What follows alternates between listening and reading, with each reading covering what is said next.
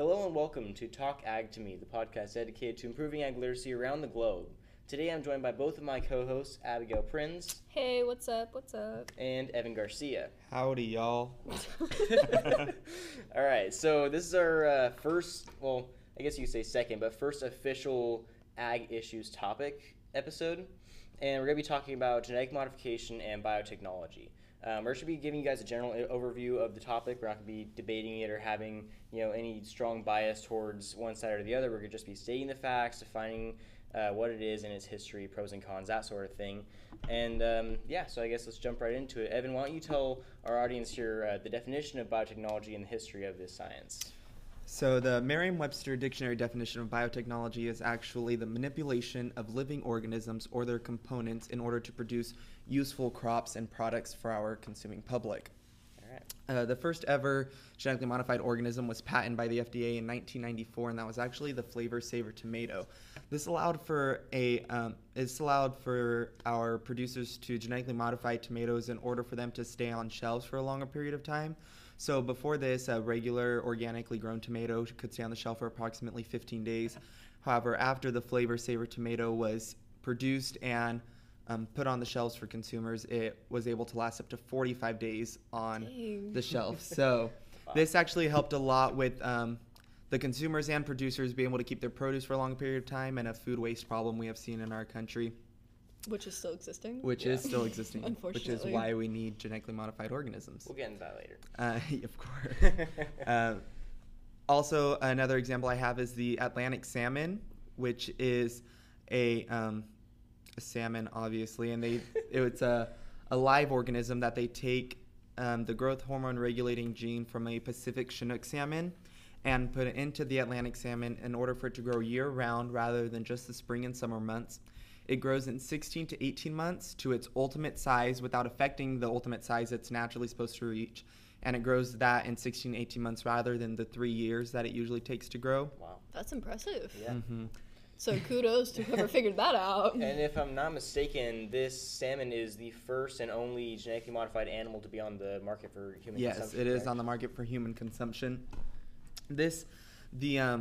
The growth of the salmon and the concept behind that has really allowed us to expand in what we know about genetically modified organisms, and in order for us to produce food faster for our rapidly growing population and produce a higher quantity of it. I can just give another example of a genetically modified organism is a strawberry. We have been able to take genes from an Arctic flounder and use it in the strawberry in order for the strawberry to grow in the colder months, where usually it's only able to grow in the warmer months. So that keeps us, people who like strawberries, happier. That's me right here. Nice. All right. And with that, Abby will start off our conversation about the kind of positive pros we have about genetically modified organisms. Well, I think with genetically modified organisms, you really have to look at how this will better the consuming public, because I think that's really what scientists who have patented this idea, what the ultimate goal was, to give better products and more products to the public. So I think one of the big ones is the quantity, like the increase in yield. I know that corn has definitely been 92% of corn is genetically modified, and a lot of it is to produce more yield. Yeah, no, I think there was a study conducted by a university. Was it NC State? Am I right in saying that, Evan? I'm not exactly sure. Okay, I'm pretty sure I read this article about a study conducted by NC State University that states that the average genetically modified crop has 22% more yield than its organic counterparts, and that's kind of a huge jump there. 22%. I mean, it doesn't sound like a lot, but when you think about how much that's huge. How much of an increase that is, that's amazing.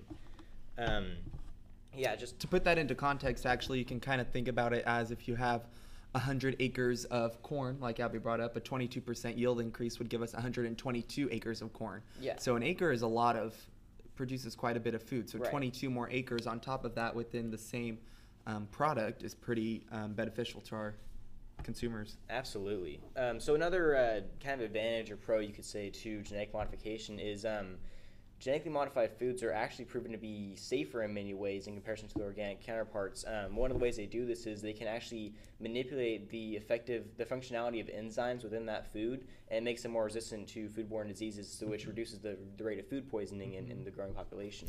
And not only making them resistant to foodborne illnesses, but we've actually had genetically modified foods that combat illnesses that are found in the human body already. For example, in parts of Southeast Asia and Africa, we see children that are diagnosed with infantile blindness as young as 5 years old, and they're blind for most of their life. But since implementation of golden rice, which has extra beta carotene in it and stuff that will allow the infantile blindness to be combated, we've seen that number grow from every 1 in 5 children. No, I'm sorry. For every 3 in 5 children to every 1 in 5 children, I believe. So that's really huge. That really brought down those numbers and the health benefits to the people in suffering countries like that. Yeah, no, that's definitely a great example of the point we're trying to make here. I think one of the more common benefits to genetic modification that is the increased resistance to weather, pests, weeds, all these outside forces that typically create very large obstacles for the farmers.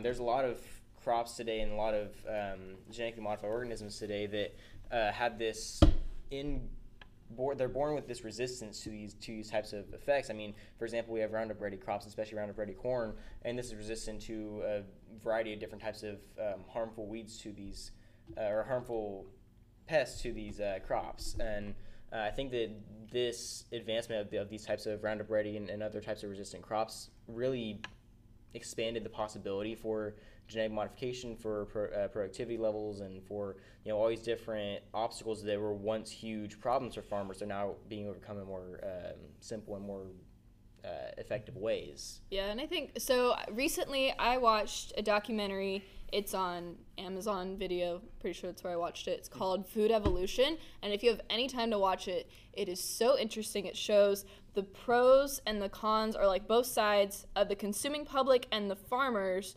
what they perceive GMOs as being. And it talked about the rainbow Hawaiian papaya, and there was a big disease that came and hit all the rainbow papaya that was in Hawaii.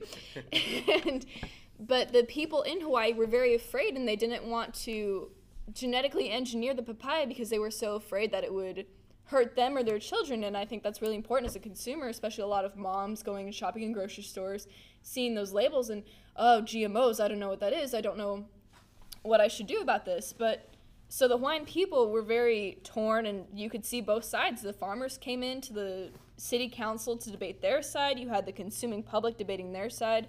But then they finally took the papaya in and genetically modified it. They pulled out one of the genes and inserted another gene that was resistant to this disease and started breeding and replanting these papaya, and they were all resistant to the disease. And so just seeing that type of advancement, that they're able to overcome this, I think that was very beneficial for the Hawaiian population, or else that species of papaya would have gone extinct. Very interesting. Absolutely. And I think your story just now of the papaya, it actually reminded me of a current issue that we're having going on right now in the agriculture industry, which is the potential for the extinction of bananas.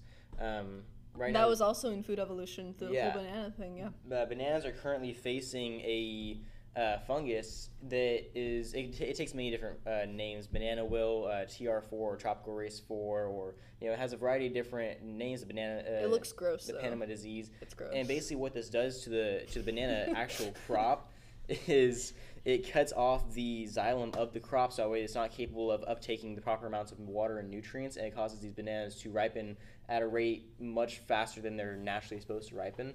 And this basically kills off a farmer's whole plant banana field. And the main problem with this is bananas are a major commodity. Yeah, a major commodity that the United States likes to import and likes to sell in the grocery stores. 'Cause everyone likes bananas, right? Sometimes. Yeah.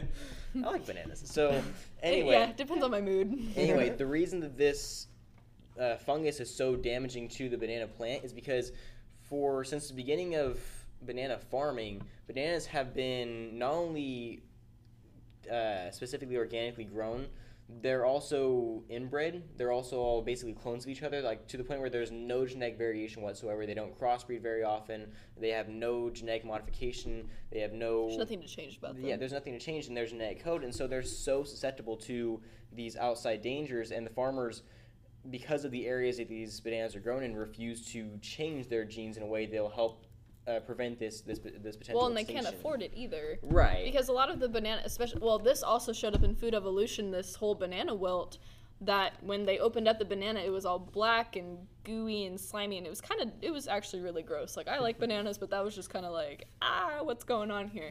But these farmers, there was one lady that organically grows bananas, and she was so afraid to grow them genetically engineered. But then she saw another farmer that grows them that was genetically engineering bananas and grew them, and she immediately, after that day, that less than 24 hours spent with that farmer, she wanted to change her practice of farming organically. Right, and it's just, we'll talk about this a little bit more later on, but just like the drastic measures that some farmers have to go to just because they maybe they refuse genetic modification, or maybe they can't afford whatever processes they have to go through to get to this level of production. The increase in production and the increase in profits, the increase in safety and the strength of their crop after transitioning over to genetic modification it's just huge. It's unimaginable. And so I think that kind of takes us in. We're talking a little bit about people that refuse to grow their crops genetically modified, using genetically modified methods. I think that kind of brings us into the con side of our discussion today.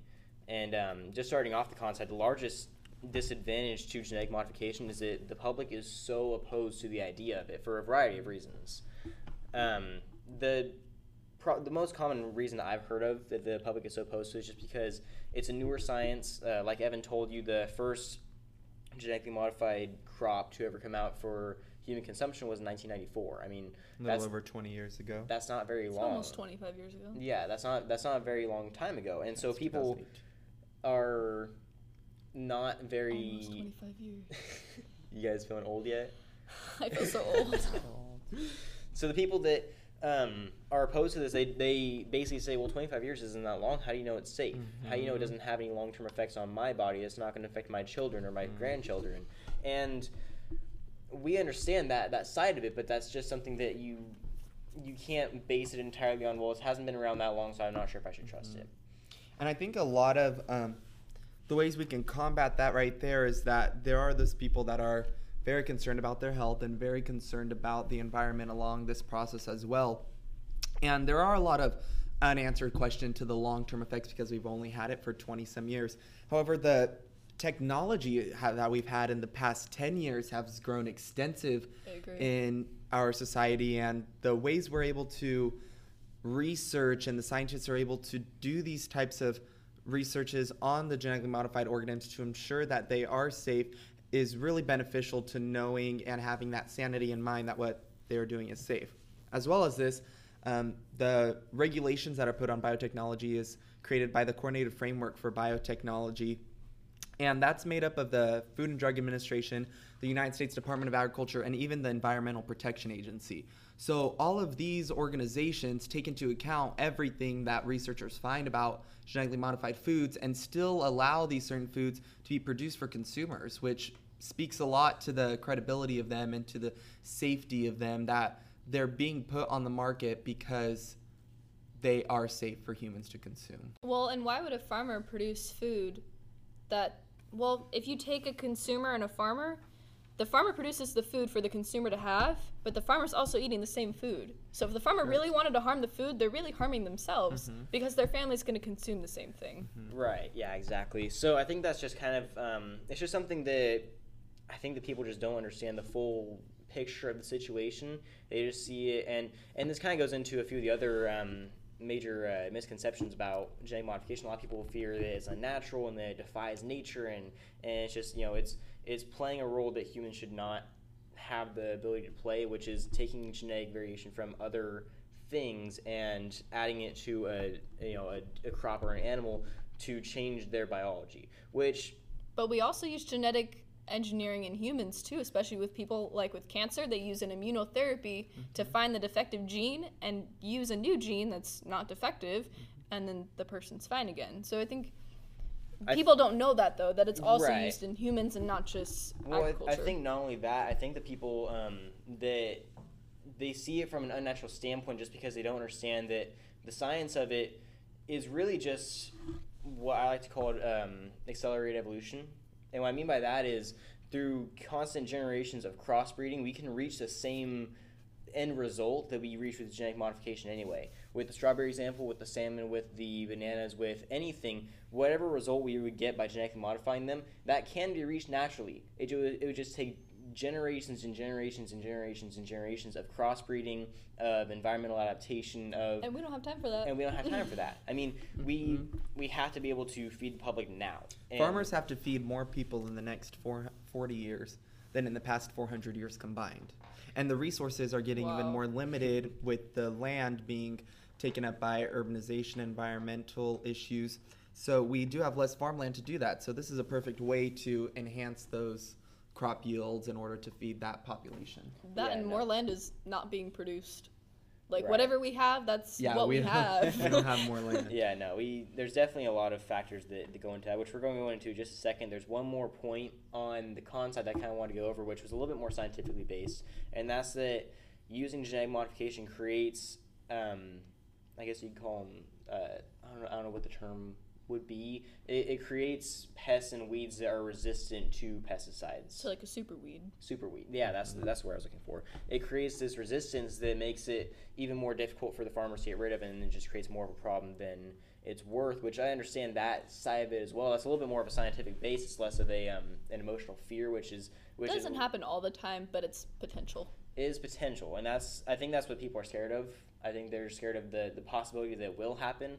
And that should even be less on the people being scared of it, and the farmers should be It's more more on scared the of it. farmer, yeah. Right. Yeah. No, I agree with you there.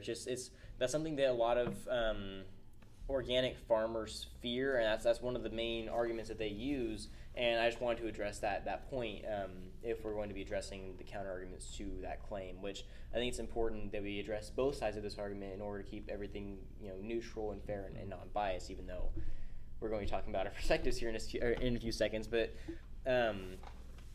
transitioning into that portion of this episode, I think it's very important that the audience understands that just because we support genetic modifications, we support biotechnology, we're not saying that those who don't are bad people. We're not saying that those who don't are... We're not radical. Yeah, we're not opposing those who don't just because of their beliefs. We're here to teach. We're here to teach. We're here to help those who do not understand the concept in a full perspective to understand that full concept. And if they understand it just as well as we do, and they still oppose us, then we did all we can do. I respect their side of it.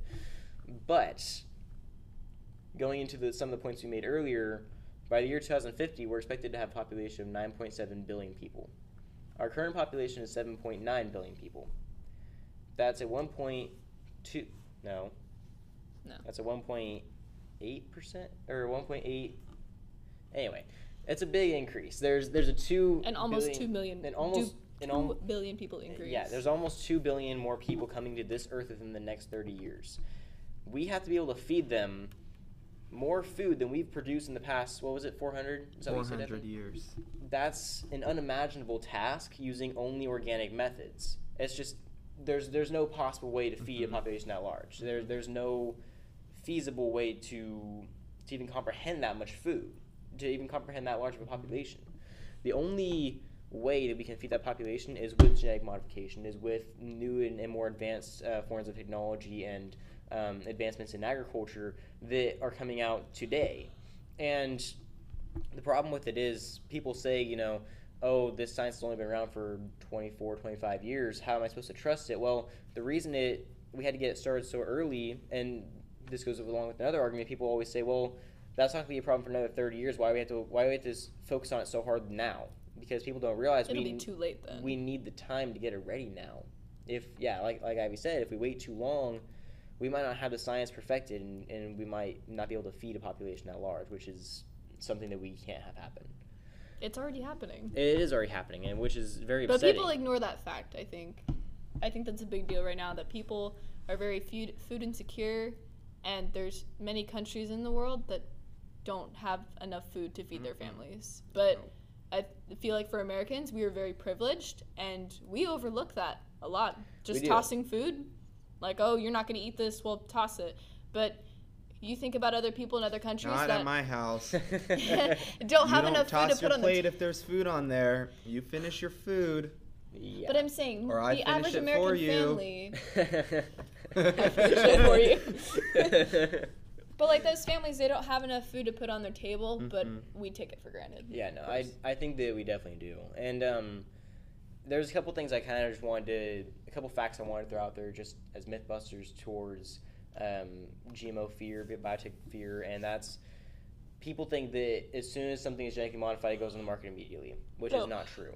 False. On average, GMOs go through 13 years worth of testing before they even touch the shelves for human consumption. They go through, hundreds of trials. Expensive. So expensive. There's so many trials they have to go through, so many tests they have to pass, and if they fail just one test, back to the drawing board. They do not get to even touch the market, and that's a huge misconception. People always think, well, they just genetically modified that crop and threw it on my shelf. That's not what happens. Yeah. Like, those farmers have to get tons of approval through tons of years of testing and research just to make sure that crop is safe for your consumption before it ever touches your plate. I think that's important to understand. And by the way, that was according to a Phillips McDougall study that I was reading a couple months back. Another thing, this is from the Genetic Literacy Project, something you referenced earlier, Evan, and that's that 88% of scientists agree that genetically modified foods are safe for human consumption. And you can't get scientists to agree on anything. Right, and that's kind of a big deal because we have the population, a very small percent of the population does not believe that GMOs are safe, and whether that's out of a lack of understanding. If you have something to say. Oh yeah, actually, a study at Rutgers University in New Jersey shows that 53% of people know little to nothing about genetically modified organisms, and only less than 2% know a great deal about them. And I personally believe that correlates with the less than 2% of the population that is directly involved with production agriculture. And I think our consumers that are going to be the one purchasing these foods need to be informed and make that 2% of people that know a great deal a larger percentage in order for us to be a more educated public on this matter. I absolutely agree. And so, yeah, it's just people like to reference scientists a lot. They say, well, if the scientists don't trust this, why am I supposed to trust it? Well, these scientists, 88% of these scientists trust us. They trust the farmers. They trust their own work in saying that genetic modification is safe and that we do need it to feed a population this large, and that there's literally no other possible way we're going to be able to feed a population this large in the years to come if we do not resort to these methods. Mm-hmm. So I think overall the kind of ending point we wanted to make here is there's a large misconception about genetic modification, and I believe that that's the main source of all this opposition to the science, all this favoritism towards organic food and towards less conventional methods of farming, and that's completely understandable. I mean, if you're not around agriculture very often, or if you're not around genetic modification very often, and you don't have someone to teach you about what these methods are, it can sound scary from an outside perspective. I mean, you take the genes from one thing and stick it in another thing and expect people to be okay with that. I mean, just the idea of it sounds a little far-fetched. It sounds like something out of like a Frankenstein movie. Mm-hmm. But it's our job, and it's the job of anyone who does understand the science, to explain to those who don't what the overall cause of this is, or what the overall purpose of this is, and that's to feed a population that we are not going to be able to feed anytime soon. And I like to add a little food for thought on that, pun intended. Every single person, every single living person on this earth must consume food in order to survive. Right. Every single person. There's no way around it, no loopholes. You must eat to nourish your body. And in order to do that, we must be able to produce enough food for those consumers and for the population. Also, another just little fact out there is that in the years we have had genetically modified organism and the extensive tests and researches that we have seen with this engineering, there has not been one single study that shows any harmful effect to human health. Not one. That's right. I was actually thinking about adding that in. I'm glad that you caught that, Evan, because I would have forgotten. But yeah, that just goes to show that they go through 13 years worth of testing. They've been around for 25 years, and yeah, they may be new, but they've gone through more testing than most other consumable products that humans even use. I mean, because this is such a new science and because there's so much opposition to it, it's that much more important that they're proven to be safe for our consumption. I mean, scientists, farmers, like Abby was saying, like Evan was saying, they wouldn't put something on your plate if they knew it was going to hurt you. It wouldn't benefit anybody in that sense. So, yeah, that was just our perspective. Do you guys have anything else you wanted to add to that? No, I don't think so. All right, so yeah, that was our perspective on the issue and our kind of, I guess you could say, clarification on why this issue is such an important It's one. a big deal. Yeah, it's such an important topic for people to understand. And one thing I kind of wanted to do is, if you guys have your own statements you want to make, maybe a fact that we didn't cover, maybe a pro or a con that we didn't go over, or maybe you have your own opinion on the stance, whether it be pro or against, get a hold of us, because we'd love to talk to you about this topic a little bit more, just to to help ensure that you guys are really processing the things that we're saying and the issue at hand. Because if you guys reach out to us and tell us about what we're saying here, that really shows that you guys care about what we have to say and that we're doing a good job here. So, yeah, I think that kind of wraps up what we have to say as far as the topic of genetic modification and biotechnology. I think this was a pretty good episode. I think we covered a good amount of information. Of course. And so that's about it. Like I said, if you guys have any questions, comments, concerns on this topic, or if you have any recommendations for future topics you want us to talk about, future people you want on the show, make sure you reach out to us on our Instagram, Twitter, Facebook, YouTube, Snapchat, whatever, at Talk Academy, and we'll be sure to get back to you as soon as we possibly can. So if you guys don't have anything else to say, then I think we're going to wrap up the episode here. So, thanks for tuning in, guys. We'll catch you next Wednesday. And don't forget, if you ate today, thank a farmer.